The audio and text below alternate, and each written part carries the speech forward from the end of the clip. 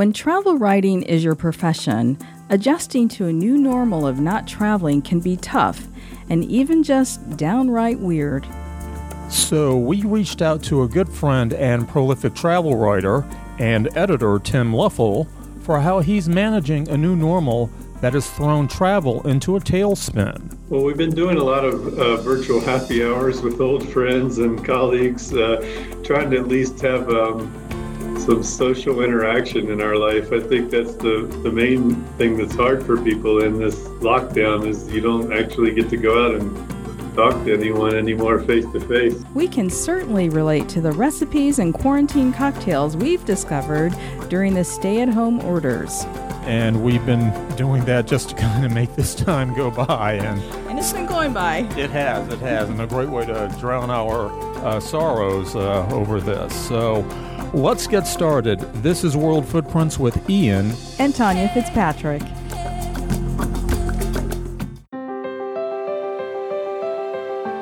Tim Luffel is an award-winning travel writer, editor, and published author. He publishes multiple blogs and online magazines, including Perceptive Travel, an online magazine for independent travelers. Tim splits his time between the continental United States and Mexico, and it is from Mexico where he joins us today. Tim, first, how are you? Doing well. Thanks for having me on. And where are you precisely? I'm in a city called Guanajuato. It's an old Spanish colonial city. It's actually a UNESCO World Heritage Site, kind of smack in the middle of the country, up in the mountains. We're at 6,500 feet. A lot of interesting old architecture, and for Mexican people, this is a very important city because it was where the first battle of the revolution against Spain was. And so how far from Mexico City? Because that's a lot of people's landmark. Right. We're about 4 hours north of there. If you're in your own car, it takes a little longer on a bus, of course.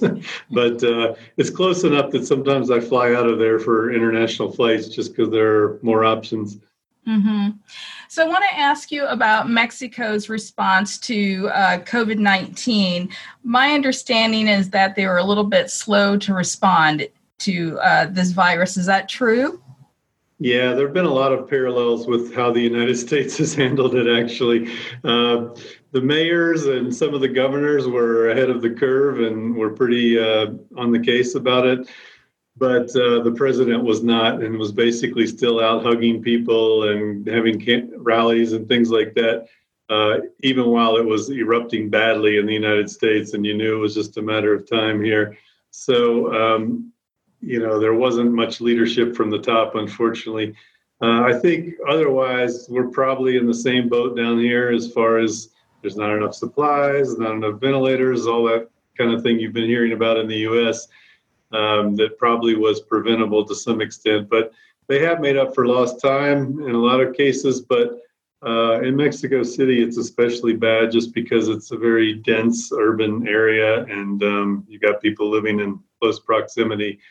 But here, I feel like for at least a month, people have been taking it pretty seriously where I live. And there's actually been police riding around with a megaphone telling people to break up and go home. Mm-hmm. So you don't have any stay-at-home orders in your town? Well, yeah, we do. And I think the bars and restaurants closed about a month ago. That's why I'm sort of using that as my landmark. But yeah, the essential services are open, grocery stores and pharmacies and things like that. There's a little cheating going on. There's some stores that shouldn't be open that are, and people are still gathering more than they should be. But I think for the most part, yeah, there's been a stay-at-home order, except for you can go out and exercise and whatever, but just you're supposed to be 6 feet away from everybody, and that's not always happening. Tim, you kind of touched on it earlier that Mexico's having similar issues that we're seeing in the States, but what's happening specifically with PPE, the personal protective equipment, and testing in your area? Yeah, they've been ordering PPE equipment like crazy from wherever they can get it from. But of course, there's a world fight for this stuff, really. I don't know how else to put it, but they're getting what they can. And Mexico is one of those countries that has sort of a two-tier medical system. There's a universal health care, for the basics, but then if you want more, you can pay for it. And so some of the private hospitals are in much better shape than the government ones are, because they took the initiative to order supplies much further ahead. The testing is a whole different story. I don't believe the numbers at all in terms of how many cases there really are, because it's too difficult for people to get a test. The same way it was, maybe a month or 6 weeks ago in the United States, where they just plain weren't around, and you had to have pretty bad symptoms before you would get tested. There's a lot of that going on here. So with respect to the testing in your area, how is that conducted? Would it be through public health authorities, hospitals, doctors? What is it like in Mexico? Yeah, from what I understand, mainly at the hospitals, there's no mass testing going on that I know about. It's mostly if you have the symptoms, you go in and you get checked out. But otherwise, there's not enough of them to be doing large-scale testing, which is sad, because I know a lot of people would gladly go get the test, to get some peace of mind, but it's just not available. Shifting gears a bit, what sorts of creative things are you doing to cope with your new normal? Well, we've been doing a lot of virtual happy hours with old friends and colleagues, trying to at least have some social interaction in our life. I think that's the main thing that's hard for people in this lockdown, is you don't actually get to go out and talk to anyone anymore face to face. So we're trying to do more of that virtually. And we're doing a lot of cooking at home, of course, more of that than we ever did before. I'm sure a lot of people are saying that. And so trying to make some ethnic dishes every once in a while, at least take our taste buds on a trip. But trying to watch a bit of TV that will get me out into the world. I've been watching the Night on Earth documentary, and there's one that Walter Herzog did about volcanoes around the world. I've been trying to mix a little of that kind of thing in with the usual dramas and comedies. Just to keep those distractions going. Yeah. And reading, of course. I'm trying to, do more reading than I did before, and use the time wisely, and that can always transport you to another place. We're speaking with award-winning travel writer, author, editor, and publisher Tim Leffel. So, Tim, I want to ask you, because, we've seen so many examples of how communities have rallied together, how people are helping their neighbors and supporting frontliners, etc. What things have you seen in your community? What acts of kindness and support have you witnessed? Well, a lot of, we don't have loads of expats here. I'd say there's probably 300 or 400 maybe, but a lot of them were already involved in community organizations that help the less fortunate, and they've really stepped up their efforts in terms of, food collection and money donations and things like that. It's just hard here to get a handle on things, because there's such an underground economy, and so many people that run taco stands or ice cream stands, or work as a house cleaner or whatever, and they're just plain out of work right now. But I think people have been trying to support businesses too by ordering takeout food and things like that, whatever they can, to try to help businesses get through it. But it's difficult. I mean, there's such a diverse economy of solopreneurs, and family businesses here, that it's really difficult to do but so much. When this pandemic passes, what's the first thing that you'll do, or the first place that you'll go? I think, like a lot of people, probably go out to a restaurant is high on the list, and then get a haircut, those kinds of things. My wife is ready to get a massage because she has some back issues anyway. So for her, it's partly for pleasure, but partly to keep everything in the right place. And I know she's itching to do that again. The travel feels like it's further out. I think first it will be nice just to, be a normal person again, and be able to go out and socialize and go have a meal that someone else cooks and they clean the dishes. Tim, you run several blogs and online magazines. How has COVID-19 impacted your journalism work? And Are you pivoting? And if so, how? Yeah, so I have different sites that cover different aspects, and they've not declined equally. They're all down, that's for sure. But perceptive travel is all kind of narrative, let's say armchair travel kind of stories anyway. So that one has not declined as much as one I run that's called Hotel Scoop, which is basically all about hotels and, has reviews of property, and nobody's researching hotels or making bookings right now. So that one's down about 75%. I think the other ones are down anywhere from 25 to 50%, which is still terrible, but it's not the end of the world. What's hurt more is a lot of the advertising has declined along with it, because even if my traffic were the same, revenue would have gone down just because a lot of the advertising has pulled out in the travel world for good reasons. I mean, if you run a cruise company or a hotel chain, why are you going to advertise right now? It doesn't make much sense.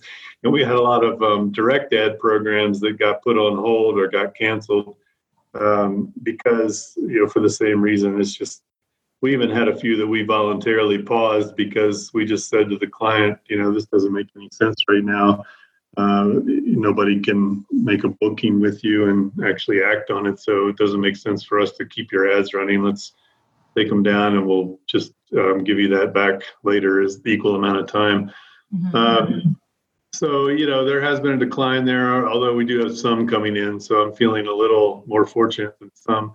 I also have some books out, and people are reading more, I think, these days. So book sales are doing okay, even though one of them is purely a travel book. But another one I have is about living abroad, and I think a lot of people are still doing planning about that, especially if they're looking at their nest egg, their IRA balance or whatever, their 401k. They're thinking, maybe I don't have as much to retire on as I thought I did. And then I didn't do a whole lot of freelancing, so I feel more fortunate than people that were full-time freelancers, because there's just not much of a market out there for travel stories right now. So you pretty much have to pivot to writing about something else if you're a freelancer. And on that count, I've been pivoting the same way on most of my blogs, trying to do things that are sort of related to travel, but are not directly travel stories, because I don't think it makes a lot of sense right now to do the service kind of articles, especially.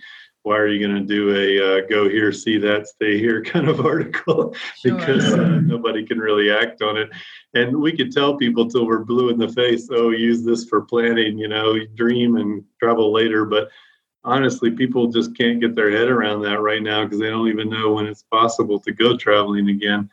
So on my Latin America site, I always did rum reviews and tequila reviews and some other things that were kind of tangentially related, some real estate stories. So I've been doing more of that, especially on the blog part of it, and slowed down the amount that we're publishing on the magazine side. It's an online magazine, so we can just scale back and not put out as many new articles. And then on my Perceptive Travel online magazine, I actually have been running a retrospective issue instead of commissioning new stories, because it just financially doesn't make sense for me to lay out, $500 each month if there's nobody traveling. So I'm trying to just highlight some older stories, because we've got 14 years worth of them. So I might as well get some eyeballs on some older stories. And so some things like that, doing more food and drink kind of pieces, and living abroad kind of stories. Tim, on a personal level, with a home in the States and a home in Mexico, how do you see COVID-19 impacting your ability to travel between your homes? Yeah, it's a timely question, because I'm actually trying to get a refund for a flight that I have next month, because I don't think, A, that I'm going to be able to go, and B, it's on Interjet, which is currently not flying internationally and is in financial trouble. So I'm kind of concerned. Normally I would just say, whatever, I'll take the credit, which I did that on an American flight last month. But this one, I'm kind of worried that the airline's not even going to be around. So that is affecting me personally. My wife and I were both going to go up there at the end of May, back to Tampa Bay, which is where my home base is there. I don't have any rental property there or a house that I own, but my mother-in-law lives there, so we stay with her these days. And that's actually where my daughter is camped out at the moment. She's in university and she's doing all her classes online, so she's staying with my mother-in-law. But yeah, I don't know if both of us are going to go back or one of us is going to go back, but eventually we have to return to the U.S. because my daughter's moving out of her apartment and we were supposed to go help her. That's the end of June. So I'm hoping by then we'll be able to move around, but really, who knows at this point? We're speaking with award-winning travel writer, author, editor, and publisher Tim Leffel. Now, on the professional front, particularly with media trips and those sorts of things where we've often crossed paths, how do you see COVID-19 impacting that realm as we look forward? Yeah, it's interesting. I don't think we know how travel period is going to play out once we can move around, but I do think there will probably be fewer group trips and people will be traveling more in very small groups or as a family or as a couple or solo. And I think press trips are by nature group trips most of the time. You know, you put 10 or 12 people in a van and drive them around.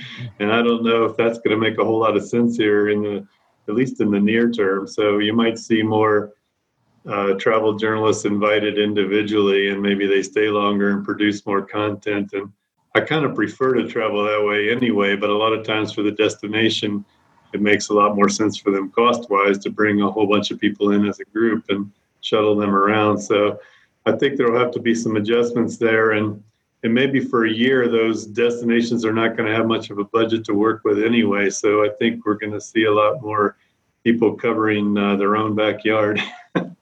Yeah. And until the time that we're able to travel again, how are you keeping engaged? I mean, what are you doing to satisfy your wanderlust at this time? It's difficult. I got to say, we all kind of have travel in our blood, you know, and otherwise we would be doing something else for a living and wouldn't have gone on so many trips. So yeah, it's difficult. I'm trying to keep exposed to other places through the media, and I at least live in an interesting place that still kind of feels exotic. You know, it's not where I grew up. It doesn't look anything like the United States. So even though I'm not that far as a plane ride, you know, a couple hours away from Texas, but it feels like a whole nother world. So that at least helps for me. I think if I were still kicking back in downtown Tampa where I lived before, I'd be getting a lot more antsy. Here we are surrounded by mountains, so that's kind of nice. I have been doing some hiking here and there because I can basically just go uphill 10 minutes and be in nature. So I can do that without encountering many people and easily staying 6 feet away from them. And so that's one thing that has helped here. I can at least get outside and get around. I feel sorry for people that are in the middle of a huge city because it's much more difficult. Yeah, I'd say, I mean, here in D.C., I have concrete to look at out my window. So you touched on this just a second ago about the future of travel, certainly for travel journalists, but for the regular public, for, you know, regular travelers. What you have any thoughts on what travel is going to look like for the average traveler post-coronavirus? Well, I think if you take away the outliers in the mix, most people are probably not going to completely feel safe until there's widespread testing and maybe even some kind of vaccine or cure. But I think without the testing, which they have implemented in a lot of other countries like China and Korea, you know, you can't go anywhere without getting your temperature taken and, you know, you're tested constantly. I think if we get to that point, then people will feel okay about traveling around. But I think they're still going to be pretty leery about getting on a packed airplane or a packed bus. And there's going to be, you know, more car travel, I think, than anything at first, or RV travel even.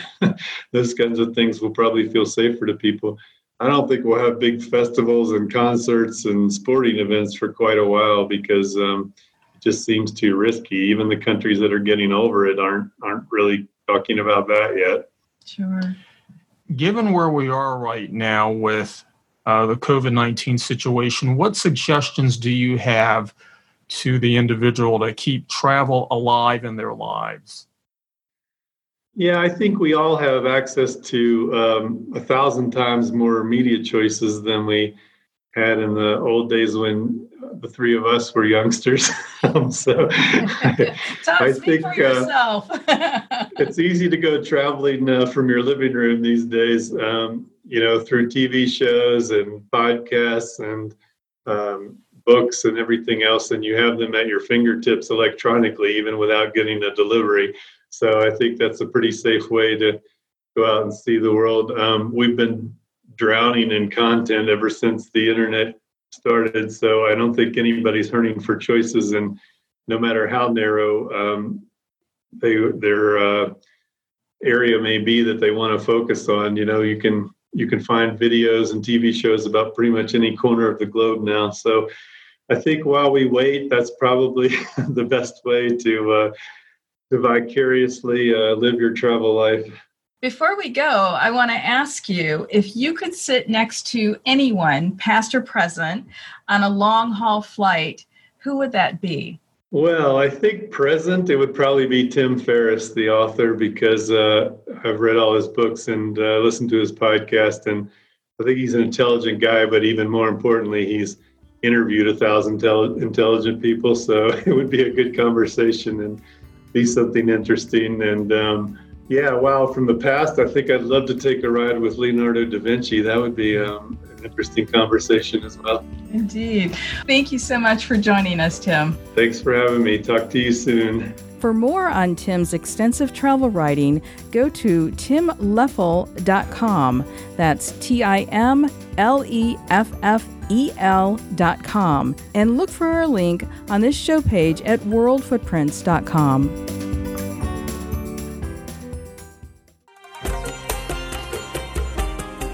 You've been listening to the award-winning World Footprints podcast with Ian and Tanya Fitzpatrick. World Footprints connects you to the world through powerful storytelling that uncovers the full narrative of our cultural and human experiences. Travel deeper by visiting our website, worldfootprints.com. And make sure you sign up for our newsletter and receive a special gift we have just for subscribers.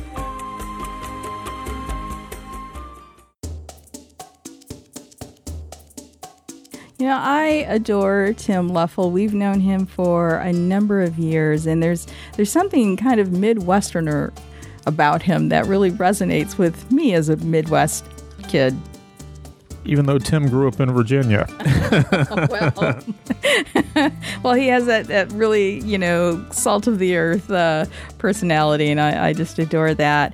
And I spoke to Tim. We are a few weeks away from this recording with him, and he wanted to get home in May, home being Florida, to help his daughter move, and he's still stuck in Mexico.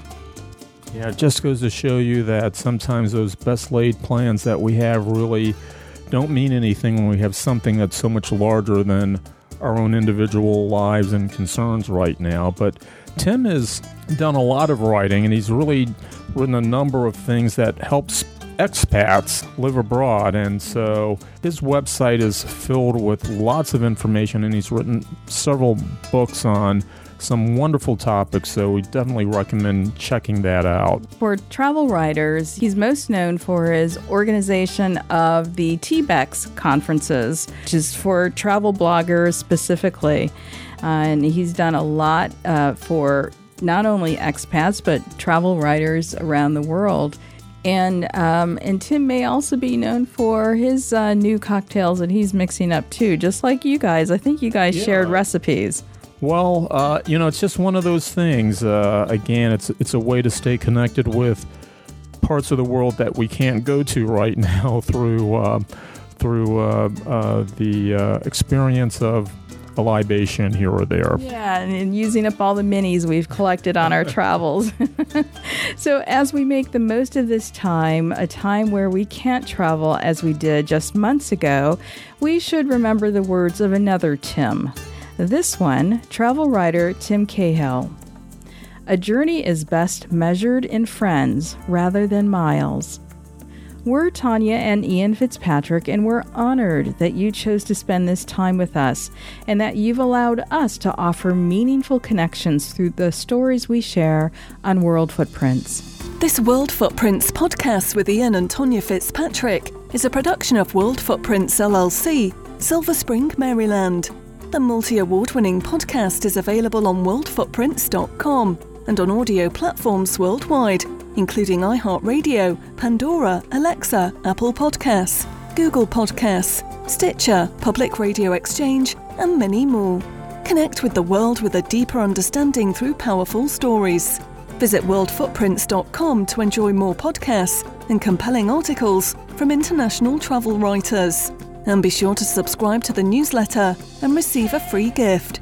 World Footprints is a trademark of World Footprints LLC, which retains all rights to the World Footprints portfolio, including worldfootprints.com and this podcast. The views and opinions expressed on the podcasts and website are those of the guests and authors and are not necessarily endorsed by World Footprints LLC.